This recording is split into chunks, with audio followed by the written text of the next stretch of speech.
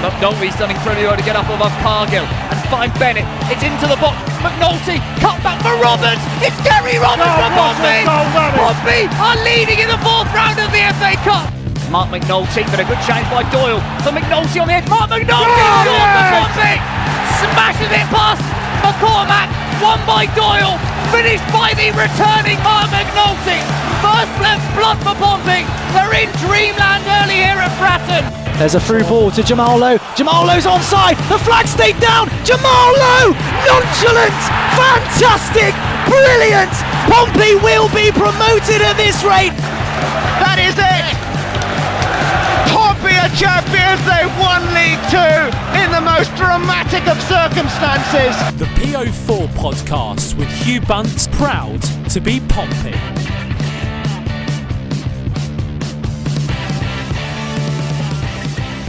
Hi Pompey fans, and welcome to PO4 Cast episode 192. Well, it was 0-0 at Fratton Park, so are Pompey going to struggle to break down those defensive teams? During the podcast today is Andy Mitchmore. How are you, Andy? Hello, Bunce. Yeah, not too bad, thank you, my friend. How are we doing on your end? Yeah, not bad, mate. Not bad. I've got some time off work this week, which is nice. Off to Lost Village Festival tomorrow, so just doing that manic thing. I'm not very good at preparing, so I still had to go out and get a new sleeping bag, I realised today. So, yeah, all go, really. How about you? Yeah, pretty standard. Yeah, signed off work at the moment, so living my best Tipentadol life and just cracking on, mate. Yeah, nothing exciting. Fair enough. Well, I know somebody in the background who's looking pretty relaxed, even compared to last week. Freddie Webb, how are you?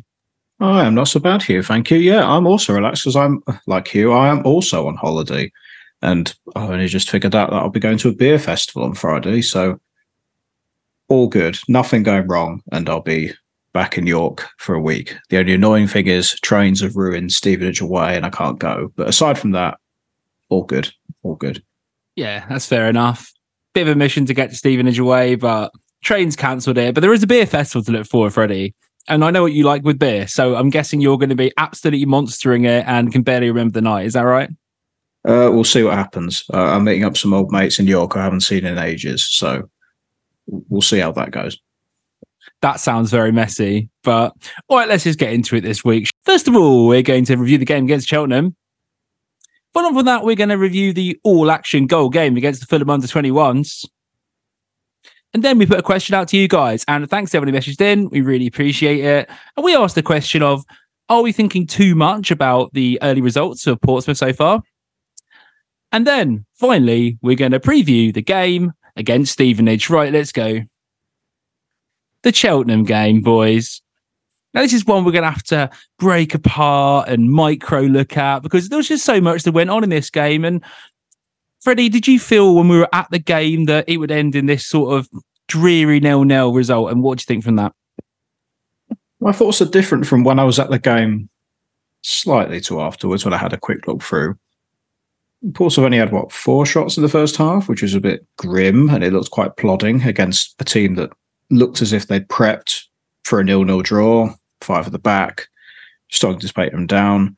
Pompey had a few key chances in the second half. It wasn't helped with the linesman situation, which we'll go on to, and a lot of the stoppages in play that definitely didn't help, and all the extra added minutes. But no, watching the game, they didn't look like they were going to score for a while, even though there were some solid chances in that game. But I'm going to bring in Guess the XG early because I think it's important.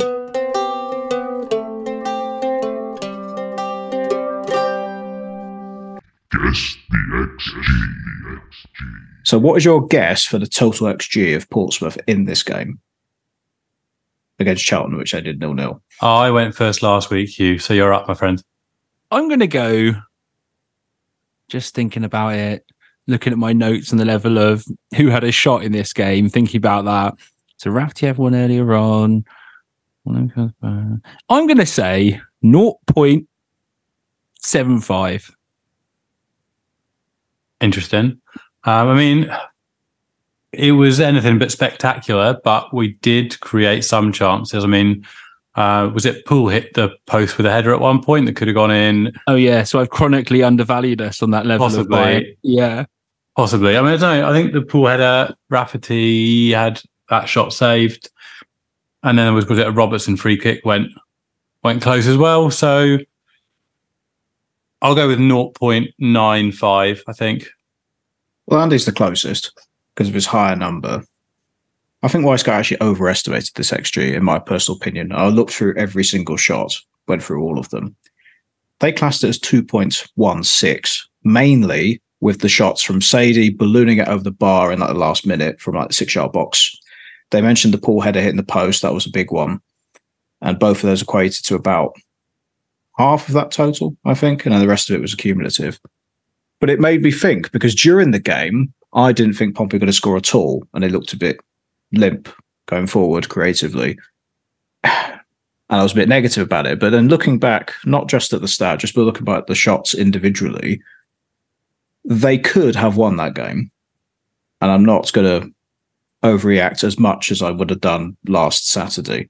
It was incredibly frustrating, and there were reasons why Pompey lacked creatively. And there are some quotes by Mousinho in the Fulham B team game, which are very short, and I'll go through, which link to that. But I think later in the season, Pompey could be okay, but it's just frustrating at the moment that they're lacking creativity at the moment and not converting all the chances that they should. Yeah, to be honest with you, I completely forgot about that chance in the last minute. So that's probably why both of us have undervalued a bit there. Yeah, I think it's one of those games where, I mean, first half, I think it was solid, but not spectacular. I mean, it was a long way from spectacular, but it wasn't a complete mess by any stretch. We didn't look like, running away with the game, which, I mean, you compare, what was the last home game we had with them? It was a 4-0 win, wasn't it, towards the end of last season? It was a really comfortable victory. So you have to look at that as kind of your measuring bar. And this was obviously going to fall quite a long way below that. It's going to be, for the next month in September, when the tough games are really coming into the fixture list, it's going to be about us being clinical in front of goal.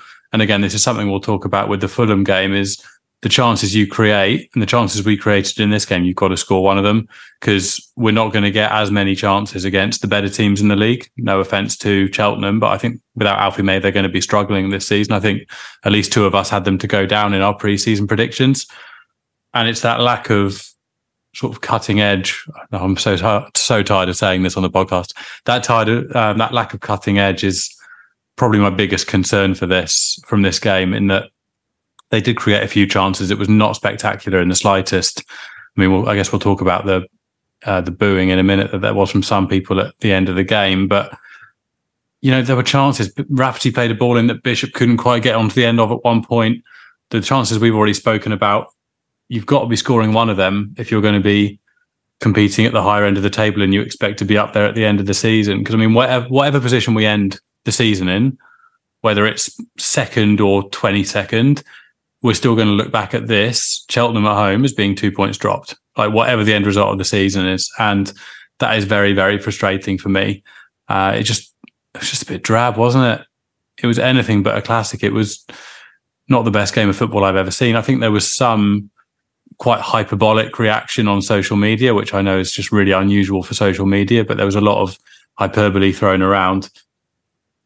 I don't think it was an absolute train wreck. I just think it was a fairly drab afternoon, to be honest with you. But, well, we go again, hey? We did have some chances in this game, didn't we? I mean, you guys already touched on some of them, so I'll talk about a couple more that we have a look at. Rafferty had this free kick, headed back across the goal. Robertson gets a little back heel, tries that, goes wide, but that kind of thing's a little bit, nice creativity. And had another chance on the break where you thought maybe you'd get a bit of joy when Cheltenham did come out against us, because they played very defensively in this game. It was almost a back five with the two defensive midfielders almost sitting in front, sometimes making it almost a back seven to try and make us break down. So Robertson breaks forward with the ball. He tries this lovely pass to Morel, but it sort of falls to Scully. It's in that position, and I know there's been a lot of people sort of unsure about Anthony Scully. When it arrived to him in this position, which is on the corner of the box, on the left-hand side, on his right foot, he's running at a defender. You think that's prime Anthony Scully position to get a goal, but he sort of tries to whip it, and in the day, you probably couldn't have played a nice, easier back pass to your own goalkeeper than what happened from that shot. So, Freddie, do you think we're sort of these sort of chances were there for the taking, weren't they, really? And unfortunately, Pompey just a little bit toothless in them. Yeah, it was sloppy execution, wasn't it? And I think that links to a lot of the shots which I look back on, where the positioning sometimes was really good and the run was quite decent for many players. I mean, it was good that Scully was able to get into that space, but the technique was wrong and it was poor. And there were so many shots which went straight to Luke Southwood in goal, pretty much straight to him. It was comfortable saves. Only 3 of the shots were blocked as well, so it wasn't as if Cheltenham they did pack the penalty area, but there wasn't like, you know, they didn't like soak up the pressure entirely. No, it was frustrating, and it looked in this game that I didn't think Pompey would score, even though they had some of the chances. And I look back on it, I thought it's definitely 2 points dropped. And I think I remember saying in the pub afterwards that if Pompey can't beat teams like Cheltenham at home, where they defend 10 men behind the ball, they're not getting promoted, which I still stand by. There just has to be a bit more quality in the final third, doesn't there? Yeah, I mean, for context, the Cheltenham team that we were playing against, they were not coming into the game on good form, were they, before our matches? They hadn't scored in the league. Obviously, they still haven't.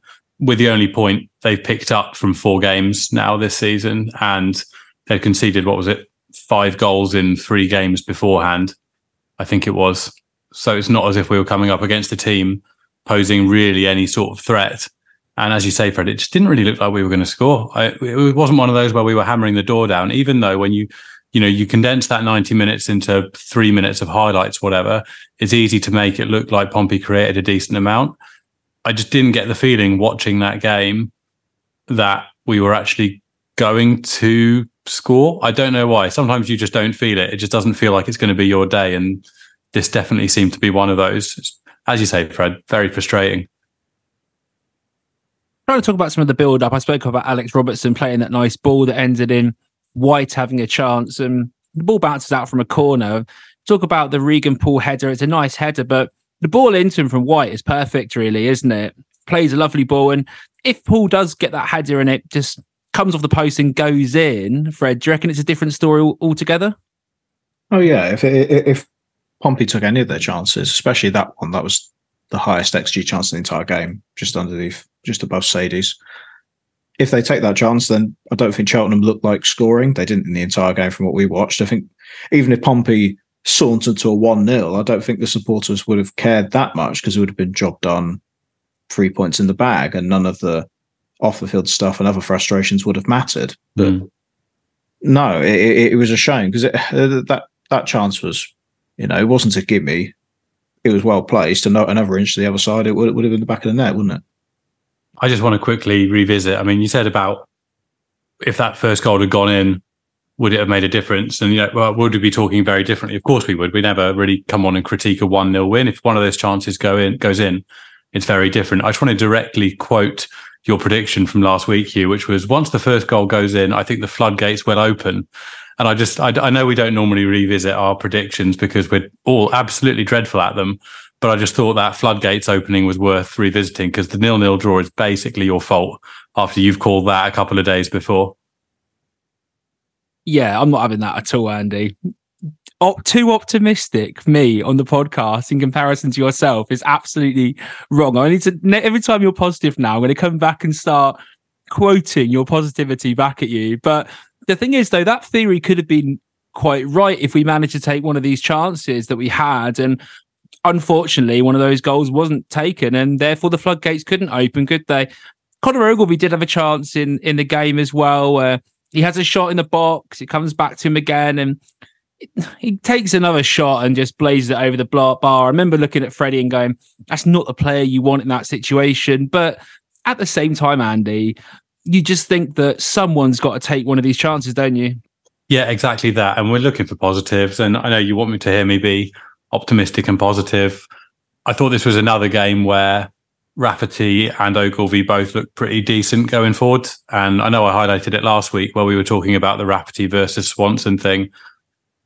I think the last few games where Rafferty has been a lot more potent going forward, and the Fulham game where, we've conceded 3 against a team of under-21s with Swanson playing, I think that's kind of probably distanced in Mousinho's mind who his starting right back is, I would imagine. But yeah, if we're looking for positives, yeah, that isn't necessarily the player, Ogilvy, there you want that chance falling to.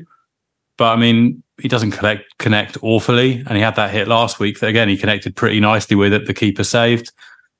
One of those is going to sneak in. Rafferty's having, efforts from outside the area and really getting into advanced positions. There are some positives to take. That's not me being all, to quote idiots on social media, happy clapper, because, I'm not. It was a pretty drab performance.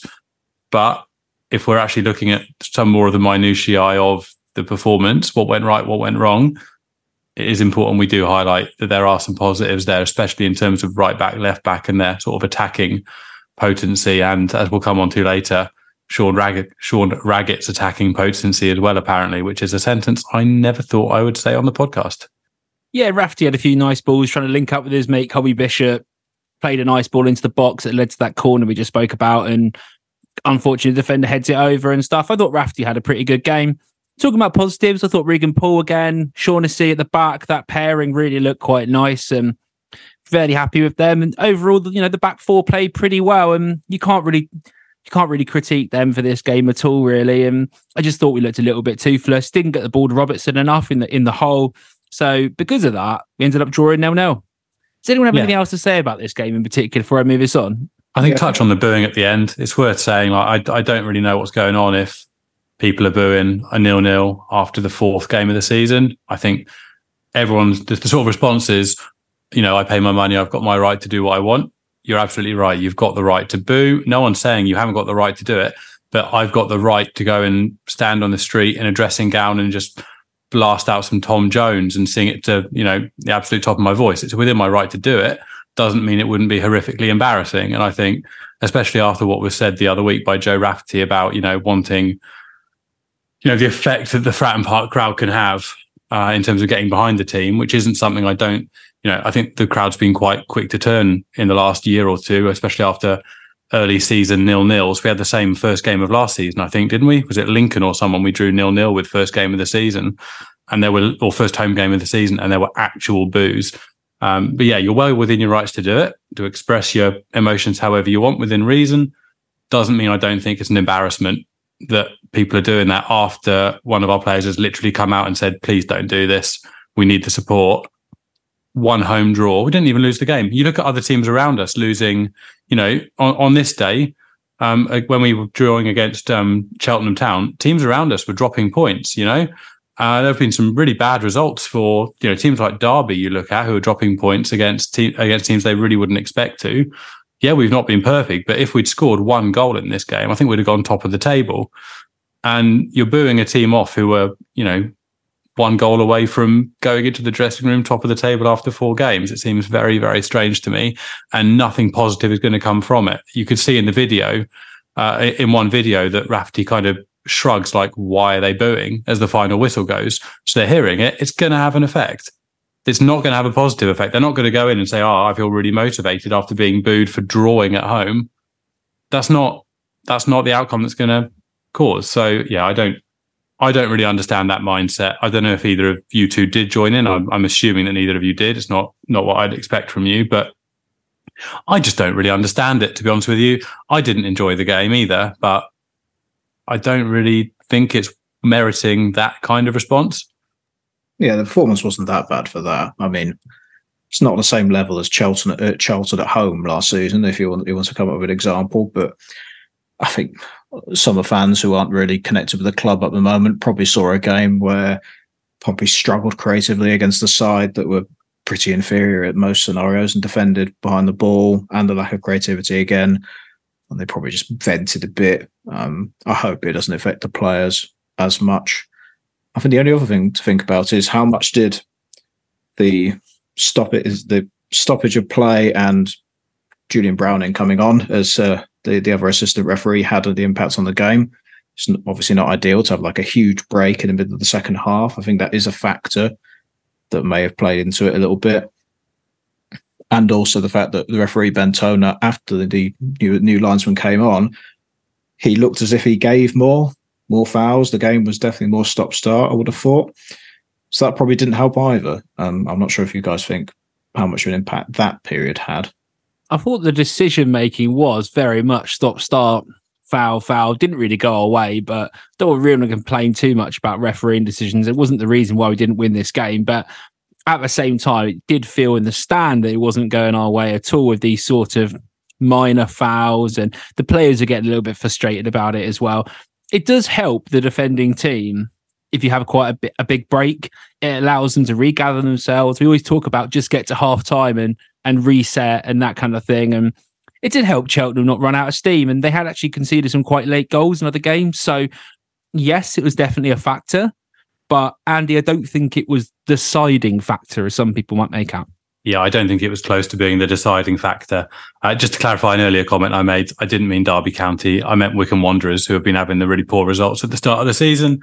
Blame my drug-addled brain for that one. But yeah, I think, firstly, fair play to the Cheltenham town manager for being okay with a Portsmouth fan coming on and running the line. I'm assuming both coaching teams or both managers would have had to agree to it. Yeah, the players had to as well. The Cheltenham squad did. Yeah. I think fair play to the Cheltenham team for agreeing to play on in that situation, because they would have been well within their rights to have not done so.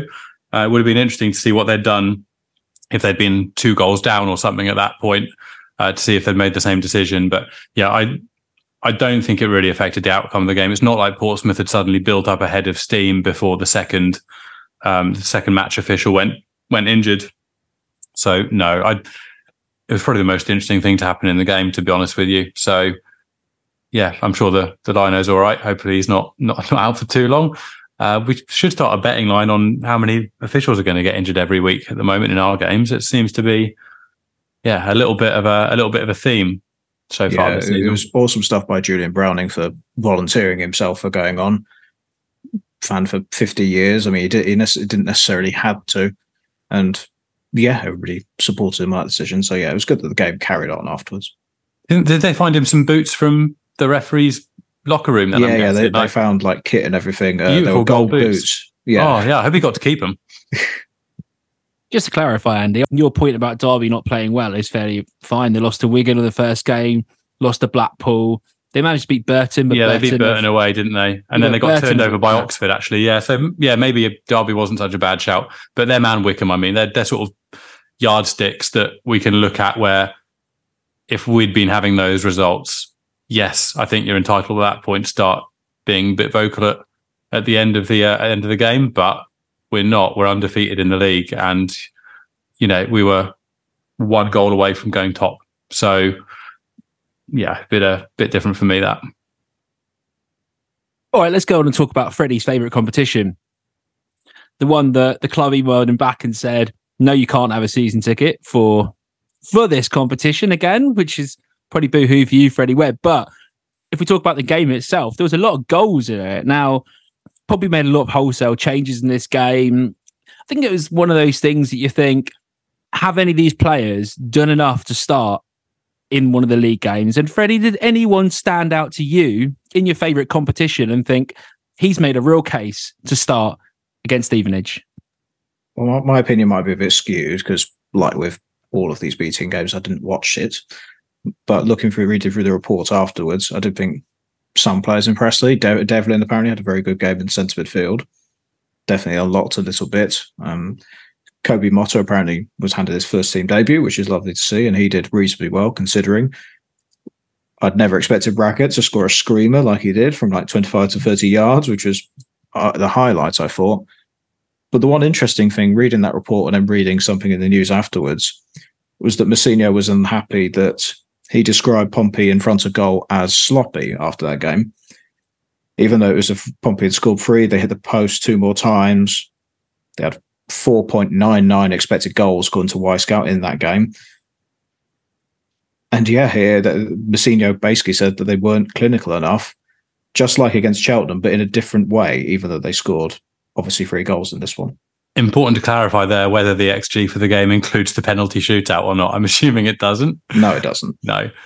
They were just very wasteful. It's like I said earlier, if you're looking at the amount of chances you're going to get per game in League One against the big hitters near the top of the league, especially if they go down to 10 men, or you cannot afford to be that wasteful. And yeah, Freddie's got it right there in terms of some of the players impressing. Like Devlin looked half decent. I thought Sadie and Lane as well looked all right. But this was, again, an opportunity for a lot of players to really put their case forward to come into the Stevenage game.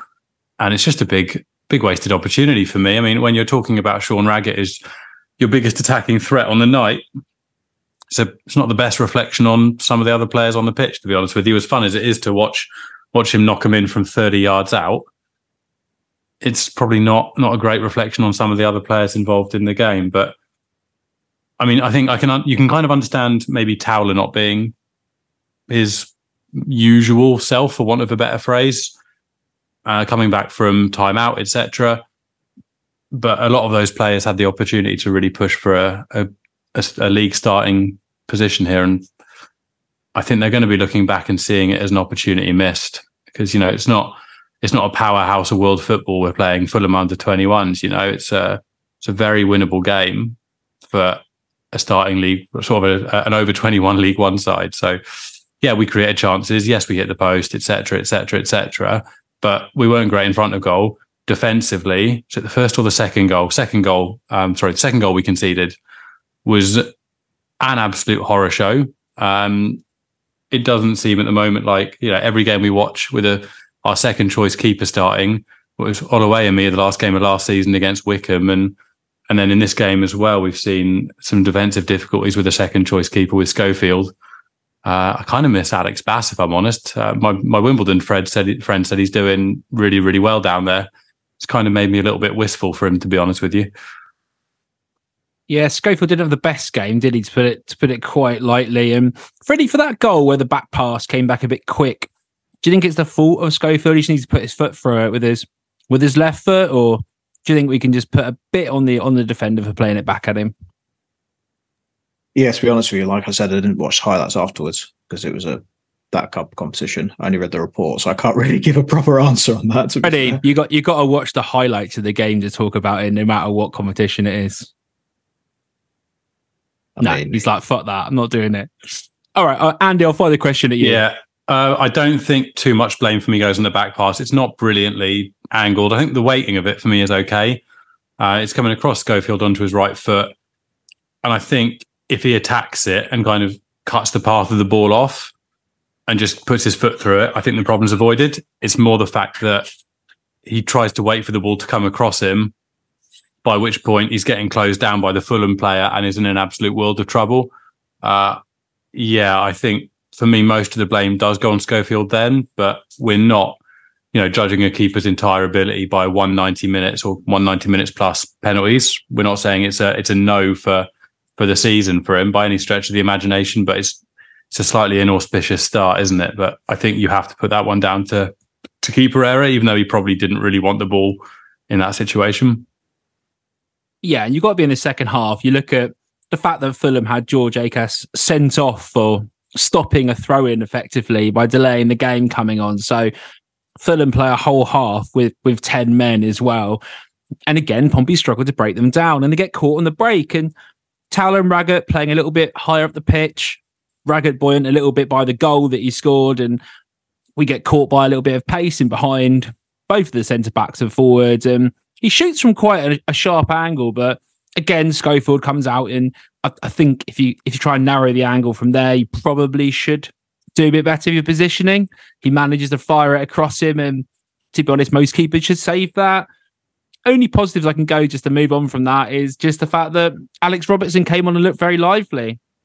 He had one situation where he shot from range, some nice footwork, took it away from defender. It's a nice shot, keeper managed to save it. And then another shot where he gets into the same space and it bangs off the post. And on another day, that one goes in. So at least, Freddie, can we take some positives here from the fact that Alex Robertson looked lively after coming on? Absolutely, yeah. I mean, Robertson's immediately played his way into the starting 11 in a few games as well. Looked very impressive, looked exactly what this midfield needs. Somebody a bit more creative who can step further forward, and especially in a flat three. If he goes down, it might be bit of a concern. You'd probably have to put Devlin in instead because he's probably the nearest replacement in terms of the style of player, I think. But no, Robertson's been brilliant. I've really enjoyed how he's played, and from reading the report, it definitely seemed like he had an impact coming on afterwards. Andy, Paddy Lane looked a little bit lively as well. He's probably one of the only other players I thought looked a bit lively in this game. He draws a free kick, some nice footwork, and has the creativity to take a pass quite quickly from that free kick and sends it into Devlin. Doesn't quite get it to Sadie, but you could see maybe on that right wing side, there's a position there for Paddy Lane to come back after getting his fitness and make a case for him to start. 100%. Yeah, he's not had a huge number of minutes under his bag. Kind of similar under his bag. That's not a saying, is it? Under his belt. Kind of the same as Towler in that this game for me is a bit of a freebie. So I wouldn't have had a huge issue if he'd had a poor game. I think it was about getting minutes under his belt, some miles in his legs.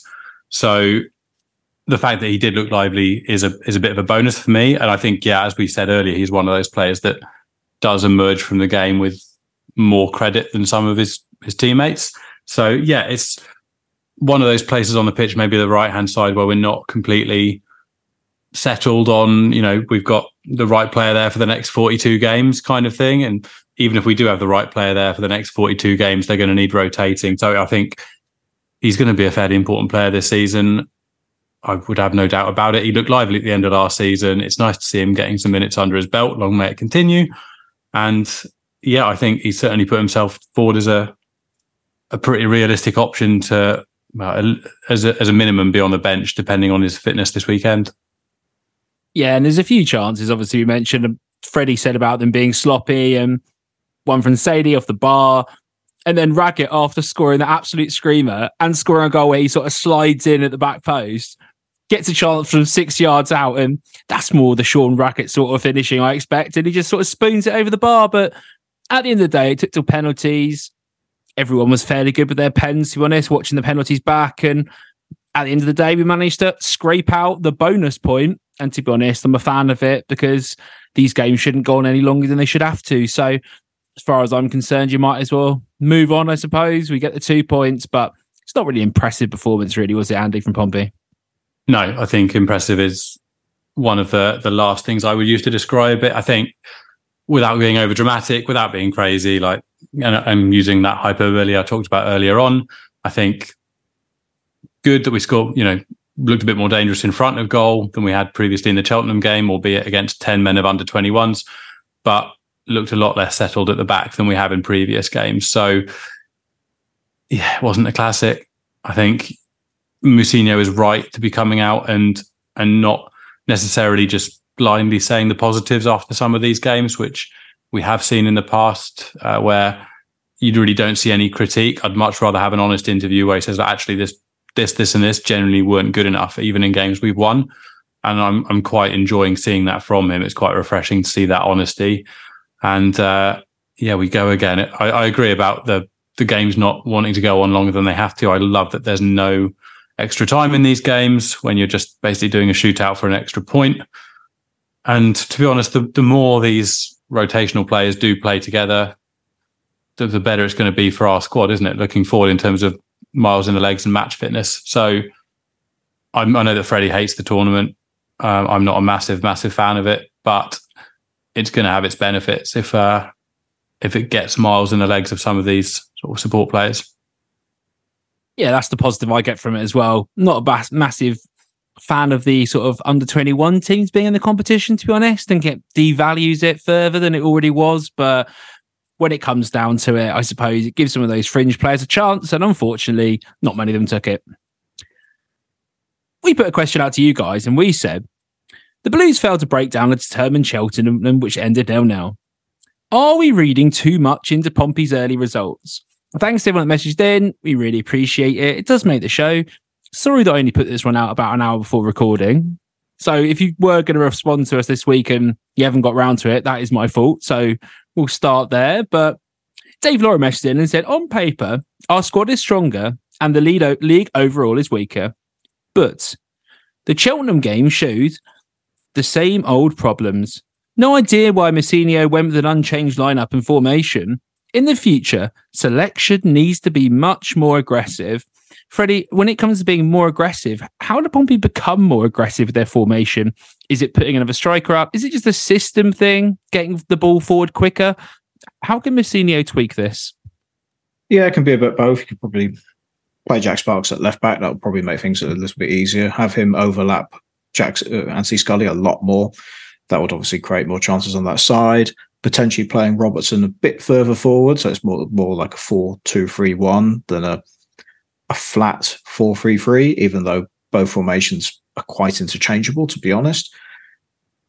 There could be a bit more pace in midfield and a bit more movement in there, but I think those are the main things, really. I think most of the attacking players, to be honest, were on the pitch, so I think it was just an execution problem rather than a personnel choice. I guess you might have played Kamara instead of Scully, but I don't think it would have made that much difference personally.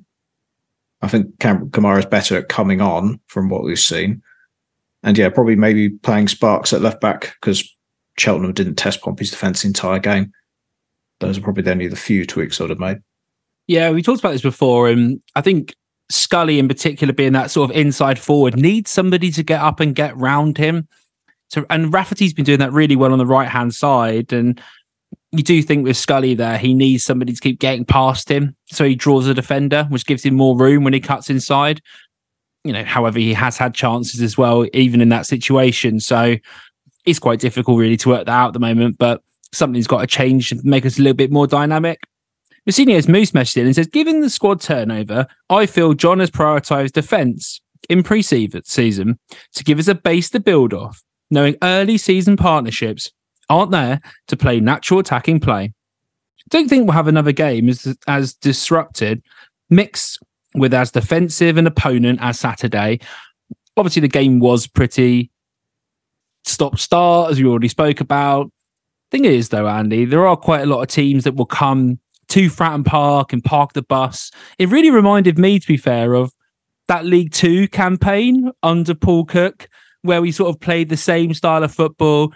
Some fans really hated the fact we couldn't break teams down who came and parked the bus and complained. But at the end of the day, we did end up getting promoted. So is that something to worry about too much? And do you think, prioritising defence is right for now? Yeah, I do think other teams are going to come and do exactly the same thing. I think you're looking at teams like Leyton Orient, Burton, Fleetwood, realistically not going to come and try and, put 3 or 4 past us, are they, at Fratton Park? As you say, yeah, it is a little bit reminiscent of that League Two season. I completely agree with that sort of parallel. I genuinely think we're going to know where we stand at the end of September. That's what we said before the season. We've got that tough run of games coming up. Also, I'm guessing Mousinho's Moose is Cowley's Cow with a name change, I'm guessing, which is a big fan of that. But yeah, I think end of September, we'll know where we're at because we'll have played our August mostly against teams who you aren't expecting to be near the top of the table at the end of the season. Then on paper, tougher September. And then, ask me if we need to be panicking or worrying, because at the moment, I'm not panicking. I'm not worrying in the slightest. I'm moderately underwhelmed from the last couple of performances, but nothing more than that. It's nothing that, if we came out at the weekend against Stevenage and put 6 past them, hypothetically, people's memories are very short. And that would instantly erase everything people are feeling at the moment, in my opinion. I'm sure some people would disagree with that, but I don't think we're at anywhere near a worrying point where, one good 90 minutes wouldn't solve it. Pompey and Cabra messaged in and said it's still early days. We've only conceded 1 goal in the league so far, which bodes well. If we can be more clinical at the other end. As has been mentioned before, though, we need more pace on the wings. Let's see how we fare through September, because that'll be tough.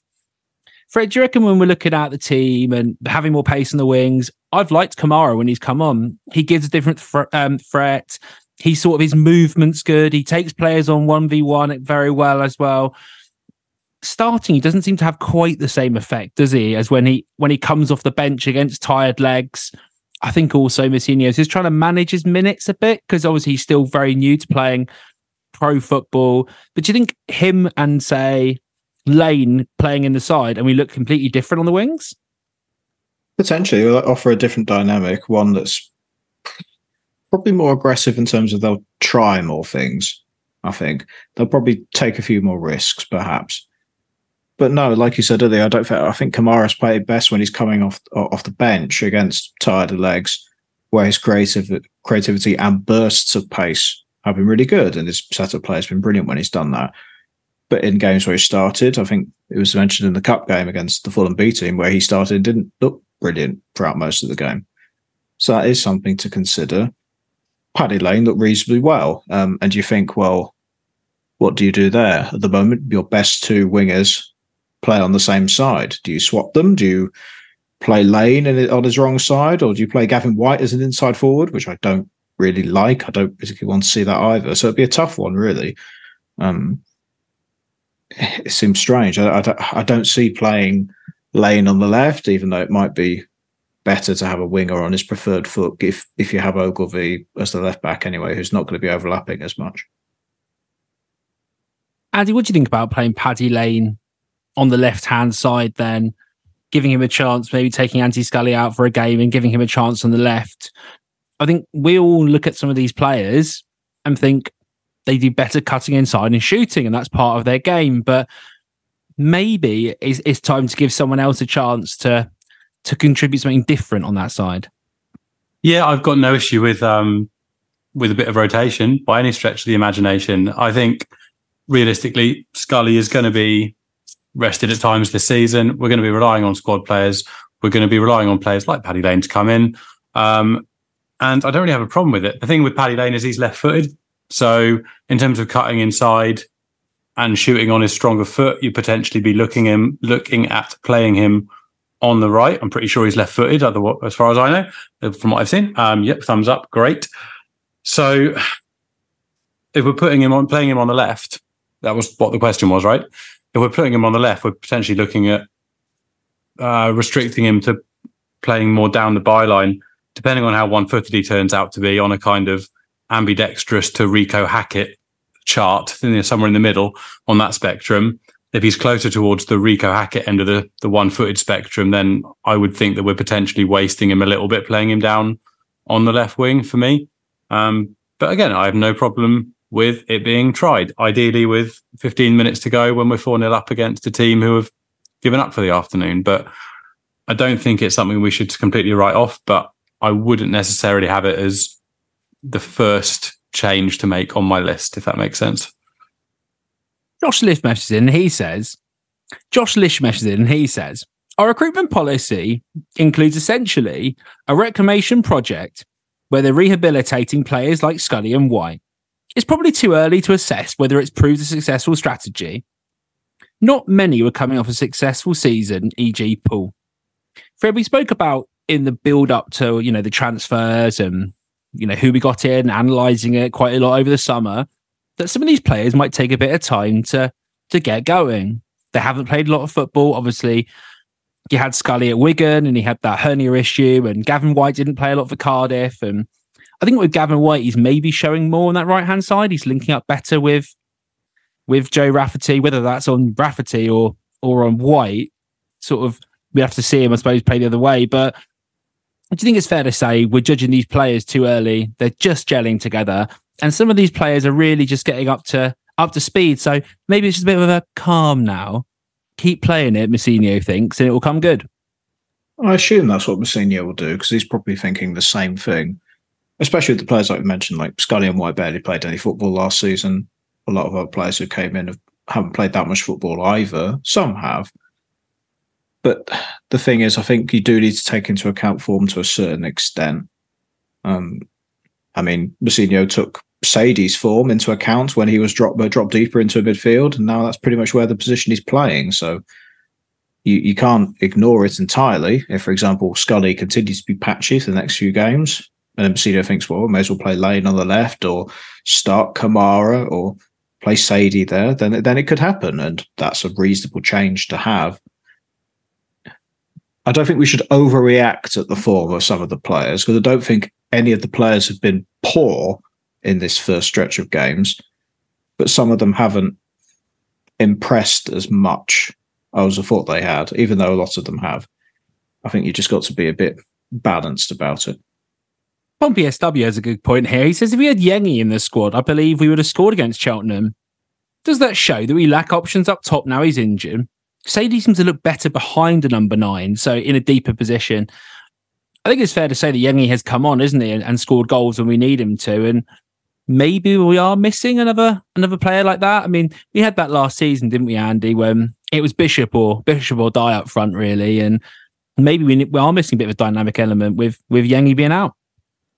Yeah, I think so. I mean, last season we were ending up with kind of very reliant on Bishop for goal scoring, but then looking at that interplay with Pigott, where Bishop and Pigott, I thought, linked up pretty well over the course of the season. Whereas with Yengi coming in, it's a little bit different in that they both look like out and out threats, like goal scoring threats individually, rather than maybe one of them being reliant on the other for the chances. But I mean, if you lose your top scorer at the start of the season for 6 to 8 weeks after 3 games, yeah, it's going to be far from ideal. And it's not, we talk about, or I don't talk about it personally, but you see on social media people talking about bringing in players with really poor injury records, et cetera.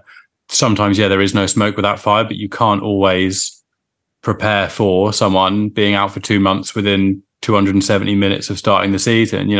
Even your more injury prone players are going to, on average, be able to get through 3 games without some sort of niggle causing a layoff. So we certainly look less threatening without him. I think that's not exactly advanced analysis from the 3 of us, that's for sure.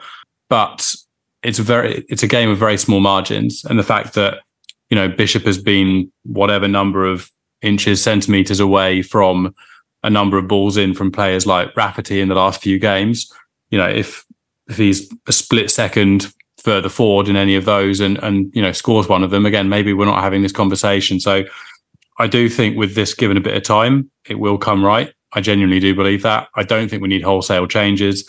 I don't think we need reactionary, dramatic, huge changes to formations and lineups. I do think this is a side that will come good, and especially so when Yengi comes back from his injury layoff, for sure. I'm just not panicking at this point, to be honest with you.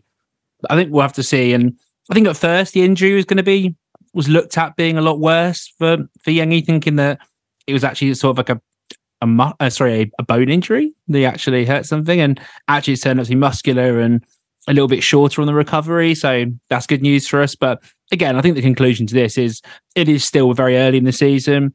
I think people want us to beat Cheltenham. It's understandable. As Andy's pointed out very kindly, I already predicted us to win 3-0 in that game. So let's just move on from that. Let's talk about Stevenage. Everybody's favourite team with Steve Evans. You love him or you hate him, or you're indifferent to him from a comedy point of view. I suppose that's me. He knows how to sign players that fit into a system that works for how Steve Evans plays football. Stevenage, again, generally look quite direct. They sort of good at attacking set pieces and good in the air, etc. And I think to create goals against them, you're going to have to run at them. You look at how they're playing at the moment. They've got Nathan Thompson playing at centre-back in the middle of a 3 with his brother in crime, Louis Thompson, then playing in a sort of a 5-man midfield in the more holding role in front of him.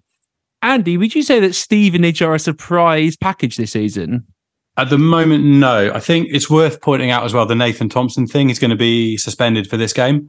He was sent off against Reading in the first half for a second yellow card after 22 minutes, which is the most Nathan Thompson thing I think I've ever heard. It was for a sort of just a messy last man challenge almost, which he got a second yellow for. So he won't be featuring against us, unfortunately. But I think Stevenage, for me, have recruited strongest out of the promoted teams by quite a distance. I thought, from memory in our predictions, I've got them comfortably avoiding relegation from memory. And I don't know if you guys had them to go down. Fred's done all the write up for this to look back on at the end of the season. I don't know if you can remember, Fred, but no, you're shaking your head. But they've looked like they've recruited really, really well. If you look at the squad that they're working with, yes, Nathan Thompson is suspended, so not playing. But they brought in players like, Dan Butler is a very well-established League One player who's played the level above. Harry Anderson has been previously at Lincoln for a decent amount of time, playing mid-table or above of League One. Louis Thompson, very, very good player. Ten Bompson in the squad as well. They've recruited really, really well, particularly in midfield. And it's unfortunate because I cannot stand Steve Evans. I cannot stand the bloke. So it's very frustrating for me to come on a podcast and say how well that he's done in the off season, and I think they're one of the more dangerous teams, or probably the most dangerous promoted team this season for me. I mean, the fact that they're currently 5th in the table, 1-3, lost 1. Obviously, football isn't purely played on paper. The one defeat coming against Reading at the weekend, playing with 10 men for most of the game. One of the goals they conceded was directly from a corner, header from a corner, where the Reading player just got away, just didn't get picked up. Comfortable, free, towering header. The other one was a very quick lump forward, sort of a route one football. Stevenage just unable to do anything about it. It was a very much, almost from the goalkeeper into the opposite goal in the space of sort of 3 or 4 passes. So conceding from high balls was the theme, I guess, of their last game against Reading. But they're a dangerous side. I think they're going to finish comfortably outside of the relegation zone by the end of the season, and it kills me a little bit to say that with Steve Evans in charge. You look at who they got up front, they play a 2. They've got their little and large, with Reed being that sort of quicker player who runs onto things, and he's already scored 2 goals this season as well. And then obviously got Presley playing up front with him. He's much more that sort of flick it on, hold up ball sort of player as well. The Defoe and Crouch mould, and they'll play it up to him and then play to knockdowns, etc., and then try and get other players into the positions as well. Obviously, they're going to go wide a fair amount, try and get balls into the box, which is what Steve Evans likes to do. And, they're churning out some decent results, aren't they, so far? If you look at who they've played against, all right, they beat Shrewsbury at home. That's still pretty standard, but it's not bad. There's one away at Cambridge. Pompey fans know it's difficult to go and play away at Cambridge as well. Beat another newly promoted team with Northampton as well. So they're pretty standard, solid results. And Freddie, are you feeling that we can actually go and beat Stevenage? Yeah, Steve Evans has got a knack for doing this, hasn't he, with almost unfancied teams, if you look at it from the outside, bringing in very good players who have either had pedigree at the level they're playing at before or fit into the system perfectly. And I think this game would be incredibly difficult. As much as I also hate the perfectly round Steve Evans, he's a very good manager at this level. And I think this game would be particularly difficult. One other player who Andy didn't mention, they've got Carl Piergiani at centre-half. He's an excellent centre-half. I really like him. In more of a traditional mould, always a threat from set pieces. Could put him on a target man striker. I think he'll be basically two-hand shirt pulling Colby Bishop for pretty much most of the game, but we'll see how that goes. I can imagine Pompey finding it very difficult to break this team down purely because of the formation they play, the very good defenders they have, and the style of the football that Stevenage will employ. And I think this will be another stop-start game. So I think in this period where Pompey is still gelling a bit, I think it'll be particularly difficult. Massively. All right, let's just get to it. Score prediction time. Andy, I want to know your score prediction, please, for the game against Stevenage and any goal scorers. Right then, we'll go with, I do think Pompey will win the game. I think Stevenage are, going to come and give us a very, very different challenge to Cheltenham. They're fairly high on confidence, quite rightly and quite deservedly after the last few months of football. They're not going to come and sit back at home and try and escape with a draw. They're going to want to win this game, which I'm hoping will lead to a very different style of game than we had against Cheltenham, and potentially played some of our more flary players' advantage. Because, you can already tell this season, if you give someone like Robertson space, you're going to get punished over the course of a game, I would hope. Therefore, I will go with a 2-0 Pompey win, which I'm only saying that we're not going to concede because we have in the league looked pretty good defensively thus far. I've got no reason not to predict a Pompey win, even with Stevenage looking fairly good. I think losing Nathan Thompson is quite a large loss for them in terms of sort of marshalling that defensive line. Centre back in a back three is a very, very important, or the middle of a back three is a very important role. It's difficult to come in and replace someone who does that for a couple of games. As a result, I think, Pompey win, and we will go with goal scorers. Let's say Robertson is going to get on the score sheet for Pompey and Colby Bishop, because that's just the easy prediction, isn't it, really? And I'm not in a particularly imaginative mood. How about you, Hugh, before we do Freddie? I'm going to go with the 1-0 Pompey win. I'm going to go with a solid defensive performance and a Robertson goal on the break. One of these has to go in. One of these shots off the post, keeper saving it. I think he's doing well. Alex Robertson to get his first goal for Pompey in a 1-0 Pompey win. Freddie, what are you saying? A way for me to bring everything down a little bit. I'm going to go with a very plodding and frustrating 1-1 draw. I'm going to go with Gavin White to score, because it seems like a lot of people have been hitting at him and saying he's not played as well as he should, but I think he's done all right so far. And for Stevenage, just to rub it in, I'm going to go for a Ben Thompson goal set up by Dan Butler cross with a bit of play from Louis Thompson beforehand, so you get the full ex-Pompey special all the way through. I don't even know if all those players are fit at the moment. They've got quite a long injury list, but it sounds plausible. One quick question before we finish, lads, in terms of the Pompey side. Based on our league defensive performances and Raggett's attacking performance in the week, I personally am not changing our backline. I'm not bringing Sean Raggett in, but I'm interested in whether either of you would be bringing Raggett into the starting lineup for this game.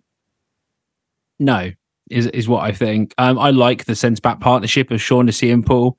I think Shaughnessy is good in the air as well, which is needed against a team like Stevenage. He's one of the things that Raggett offers. But for me, he's more mobile. He passes the ball out quicker for us. He's got a nice balance there with Paul. So for me, unless Shaughnessy's down, he's penciled in. I think the only thing you look at is maybe Sparks starting at left back. I think that's something you could argue, but I think in this game he'll stick with a more physical player and go Conor Ogilvie. Hey, Freddie? Yeah, I think they'll just go for the same back four against Cheltenham. The centre-half partnership has been very good, arguably the best bit of this side, and I think we need Ogilvie's defensive capabilities and physicality in this game, specifically purely because of how Stevenage is going to play from set pieces and other bits. Yeah, I'd agree with that. And then I guess final question from me on centre-backs. Who is now your first replacement centre-back? Are you looking Towler or are you looking Raggett? I want an actual sort of ranking from you guys in terms of who you think our strongest centre-backs are at this point. For this weekend, I'd be bringing in Raggett over Towler just because of minutes under the belt and coming back from injury. But over the course of the season, I'm going Towler over Raggett when he's fully fit. Again, interested if you guys feel the same or not, just before we wrap up. I think I agree for the moment. I think in some ways you want to see Riley Towler's development continue. I think it'd have to be at home. I think a game's away from home, it's a little bit different. For instance, against Cheltenham, they're on the back foot. You can play a bit more of a mobile player. I think that's okay next to Paul. But on performances so far, I think Sean Raggett's going to come in. But it also depends, I suppose, Fred. Do you think it depends who goes down and who they're replacing? Yeah, I think so. I think if you want a more mobile centre half, for example, if Paul goes down, you might want Towler to replace him. That difference is there. And Shaughnessy and Raggett swapping over. But I think Sean Raggett is the third choice purely on experience and stability. And especially in games like this, he'll be the better choice purely on scheme fits coming, I think. All right, Lance. Just before we finish, thanks to Tim Foot for donating some money on Buy Me a Coffee. It is appreciated, Tim. Thank you very much for that. Thanks, Tim. Good lad. Much appreciated. All right, cheers, Tim. Thank you. Yeah, nice one, Tim. Was it specified whether we're spending that money on tequila or beer or actual coffee, or was there any request or no? He said towards the running cost of the podcast / bar tab. So I think that can be interpreted as we like. So that's whether we're going to put it towards the money I'm paying for the hosting, or whether it's going into the Pompey News Now account effectively to be used for a bar tab. To be negotiated, basically. I can't really drink at the moment on my meds, so I'm gonna vote that it goes into the Pompey News Now bar tab account until I'm able to drink properly again, and then we withdraw for some tequilas. That's dangerous though, because Freddie's always sort of poking me in the arm, asking me to buy him jugs of Woo Woo at Wetherspoons. So it could be. That's a throwback. I don't think I've drunk Woo Woo since I was about 17. Good grief. I don't think I've drank it sober, to be honest. I don't think not. Why would you? I can't even remember. I'm trying to remember what I last drank at the Wetherspoons that was a cocktail, but I can't Ruddle's top. No, not Ruddles. That's dreadful. I was on about cocktails after the beers, but Freddie, we know you're a peach and cranberry kind of guy, mate. So Woo Woo is what I'd put you down, or some sort of Blue Lagoon style drink. That's what I see in my mind's eye when I think of Freddie Webb in a spoons. No Fosters. Freddie goes for like the hardcore version of Blue Lagoon, though. Like, I remember being in the nightclub in Newcastle. Was it at Rise, Freddie, when you hand me this blue drink? That's Tiki Fire. That's proper stuff, that is. And they used to serve it. They used to serve it in a bucket, but they don't anymore. No, it comes in a pint glass. It has all kinds of different random spirits in it, and then it's finished up as the mixer with a blue VK. I think I was drinking that 1 a.m. with Freddie in Newcastle. It's kind of brutal, and it really messed me up. I'm not gonna lie. Big fan of that. I don't know if they do that request at the brewery, but yeah, next time we're in an Apple bar, I think we have to go all the way up north for that. Unfortunately, I didn't know how legal it was. It had shots of like all kinds of stuff in it. It had Fireball whiskey in it. Yeah, yeah, exactly. With Blue VK as the mixer.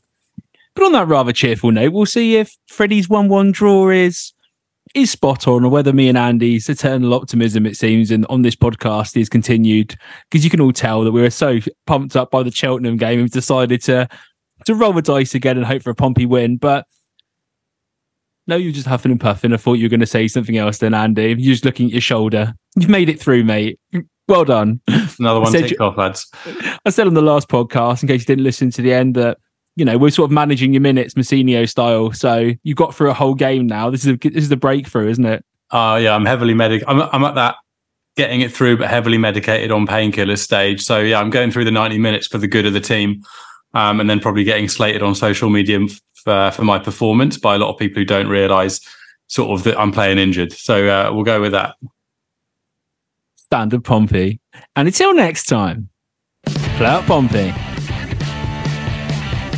You have been listening to the PO Forecast for Pompey News Now, available on SoundCloud, Spotify and Apple Podcasts.